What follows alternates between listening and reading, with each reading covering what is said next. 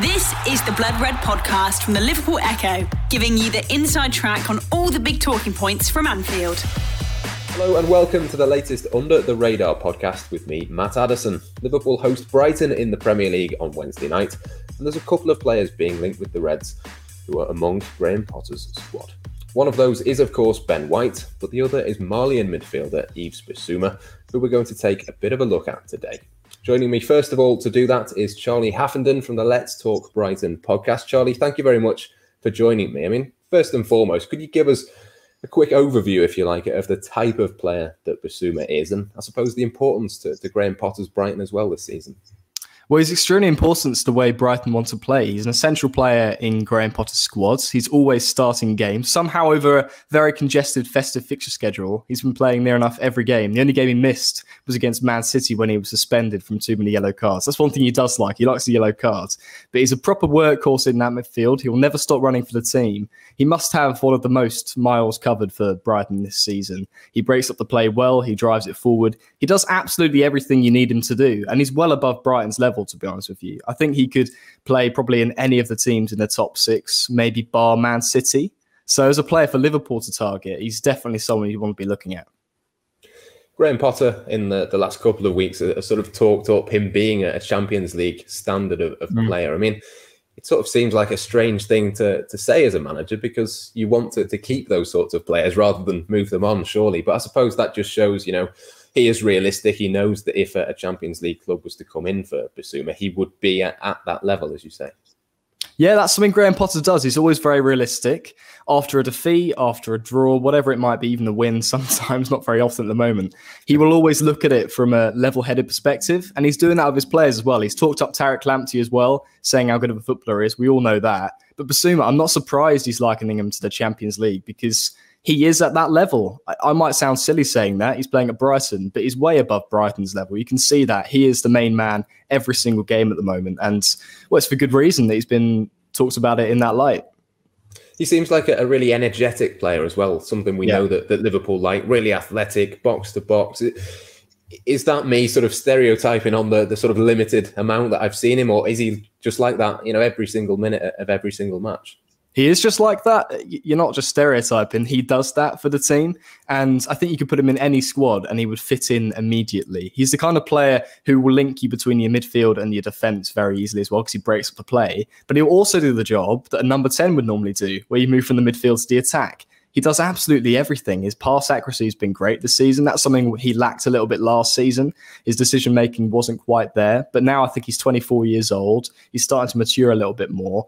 And he's also got a bit of a goal threat. He's only scored 4 for us in total at the club, one being against Blackpool quite recently. But every goal he does score seems to be a screamer. I think they've all been outside the area.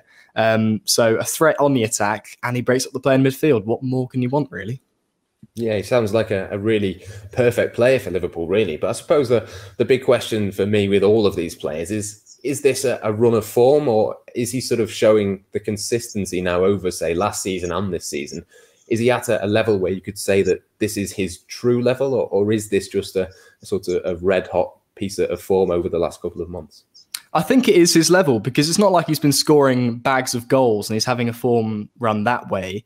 It's the way he adds to the team, and it's the same thing every single game. Even if the team doesn't perform and we're losing matches, he's still a standout player. I don't think it's a run of form, because last season as well, he was showing promising signs. He wasn't quite there. And as I was saying before, he looks like he's finally maturing into that player we've always wanted him to be. We signed him for like £15 million from Lille a few seasons ago, and he really did struggle to get in there, and people were starting to think, is he another flop? Alireza Jahanbakhsh cost us a lot of money. Is he going to be another one of those? But he has really fitted to that team now, and he has matured, as I say, and I think he would add a lot of energy and promise to that Liverpool midfield if he did try to sign him.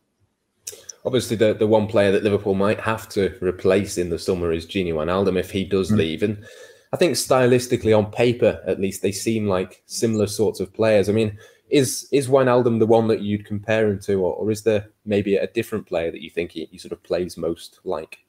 I mean, I think they're very similar, but I think Bissouma, what he does is he normally hangs back on the edge of the area. If I'm not mistaken, Wijnaldum always seems to be a late runner, a late arriver in the penalty area. He scored, I think, in Liverpool's last game by doing just that against West Ham. So Bissouma normally hangs back. I think that's the main difference, I'd say. But the energy they both have, their drive to get forwards, their great ability on their ball and the ball control, they both have that in abundance. And also the passing accuracy. Wijnaldum's very good at linking up the play. Bissouma does that as well. So I'm just saying, like, I don't think he'll get into the box as much as someone like Wijnaldum, but you've got the likes of Mane, Salah, Firmino to do that. And I think what he'd do, actually, is he'd allow those guys to excel. You've seen Firmino come a lot deeper this season, if I'm not mistaken. He used to be a lot further up the pitch. Yes, he's a defensive striker, but I've seen him come back a lot more into that midfield. I think Bissouma would allow him to stay forward a bit more and really excel. And obviously, alongside someone like Thiago, oh my words, he'd be able to push forward even more as well. And it scares me, to be honest, looking at Liverpool with Bissouma in that team. Poof. Yeah, certainly seems like he's got the attributes. I suppose that the other crucial question for Liverpool is how much would he cost? I mean, we've seen, obviously, the likes of Ben White. Brighton won't let him go cheaply. I suppose it would be the same, wouldn't it, for Bissouma? I mean, obviously, it's just a bit of a guess, a bit of an estimate, but how much do you think potentially Brighton might ask for Bissouma in the summer? I mean, it's very difficult because the transfer market at the moment is so inflated and you're seeing players going for crazy amounts. But although he's probably valued, I reckon, on most websites I've seen anyway, about 20, 25 million pounds, I'd say he's probably worth closer to 40. That might seem quite ridiculous, but it's always going to be a premium if it's a team like Liverpool with a lot of money coming in for a signature. There's a lot of interest. He's had interest from Real Madrid as well, Arsenal. I think Man United have been looking at him. So there's definitely going to be competition, and that will just drive his price up even more. You might even be looking at 50 million, to be honest. I don't think it'll be much more than that because this is the sort of money that Brighton can't really say no to. But we're not a selling club, and we saw that at Ben White in the summer. Leeds offered, I think it was 25 million, then 30 million for him.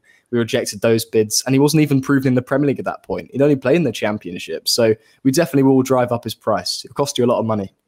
Yeah, certainly will. As you say, Arsenal, Real Madrid, Manchester United, Manchester City, I think, were linked with him last summer at one stage. I mean, how high is his ceiling? Can he get to the very top? Can he make himself a regular for one of these teams, do you think? I genuinely believe that he can. Like, the attributes he's got and the way he's maturing so quickly, it does scare me, to be honest. I think he could be world class. And that does sound a bit nuts considering he plays for Brighton at the moment, but he can get there. I've seen these qualities come through, and I was a guy who was looking at him as a player last season and the season before as someone who needs to be starting every game. And there's a reason for that. And now he's shown those capabilities. And I think he really can go to the top. I think Graham Potter's helped him massively. Potter's a fantastic manager. We might not have the points this year, but the way he's developed him into a player, he loves doing that with the youth, I think is great. And I think someone like Jurgen Klopp would really help him to excel as well and really hit that top level. Yeah, it'd be interesting if he can find some consistency. I'm sure he's one that Liverpool will be linked with plenty of times between now and the summer. Charlie Haffenden from the Let's Talk Brighton podcast, thank you very much for your time this morning. It was really, really interesting to speak to you. It sounds like a real top player in the making. No worries, mate. Take care. The Blood Red Podcast from the Liverpool Echo.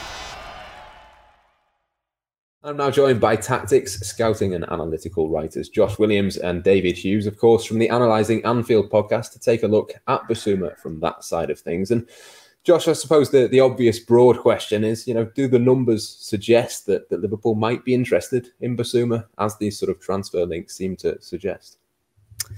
Yeah, well, he's an interesting player. I think he's always been a player of interest to people that follow the numbers and, data analytics and all that sort of stuff. He looks like unconventional, I think, to the typical central midfielder.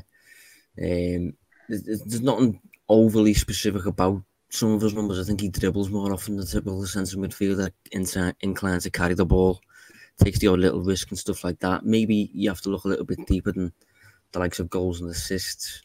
But when he did move to Brighton from the French League One, there was a bit of intrigue around him, just seeing how he'd do and stuff, because he was tipped alongside, I think maybe in the same summer, a fella called Andres Frank Zambo and Gisa moves to Fulham. I think he's another player who showed up in the numbers. And I think since he came to Brighton, he's probably progressed as expected, maybe reaching a level now where he's better than Brighton and he can make a bit of a step up to a team in and around, the European spots like Liverpool. Is that sort of your sort of assessment of it, David? I mean, is he a player that's progressed enough to warrant these sorts of links? I mean, we've seen Liverpool, Manchester City, Arsenal, Real Madrid, all these sorts of clubs that are supposedly interested in him. Is he at that level, do you think, at this moment? Or is that a sort of future projection for what he might become? Yeah, I think there's a case to say he's on the cusp of being there. Josh touched on a little bit there, but he's come from a club who tends to recruit really well in Lille. I think Brighton as well. Brighton are a kind of club for me that they also seem to do some really good business recruitment wise. And I think when you think of like the Red Bull group and you put Lille in that, and I think I put Brighton in this group of clubs that you can kind of trust from a scouting perspective.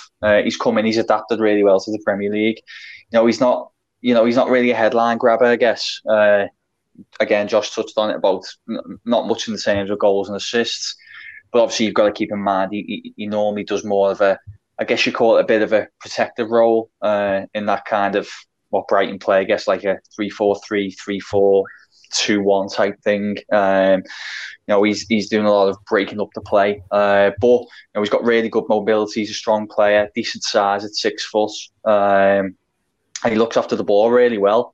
You touched on the dribbling earlier. I think he's really good at dribbling himself out of tight spaces, and you do come across a lot of them in the middle of the pitch, don't you? And I think he does really well in, I guess you probably coined the term press resistance. I think that's a lot to his game, and there's definitely a lot to like about him, in my opinion. Dave, there sort of saying that he's come from Lille, Josh. I mean, is this a player that Lille have maybe let go too soon? Because normally we see them keep hold of these players, develop them, and get huge fees for them. But it seems he might be one that sort of slipped the net over in France. Possibly, but I think Brighton, as Dave mentioned there, Brighton tends to recruit really well. They're obviously well backed, well funded, and I think they did end up paying around, I think it was around 20-25 million for him, wasn't it? So it's a decent fee for Lille to get. I think at the time he was maybe around 22. He's 25 now, I think. So I think for Lille it was probably decent business, and I think for Brighton it was decent business. It's one of those where Brighton have opted to take a bit of a risk, sign players outside the Premier League. Obviously they've got ambitions to move up the table, so you're not really going to move up the table if you make typical signs from in and around Premier League clubs. You need to take a bit of a risk. And I think he came to England showing what he can do. I think Lille will probably be relatively happy with the fee that they got for him.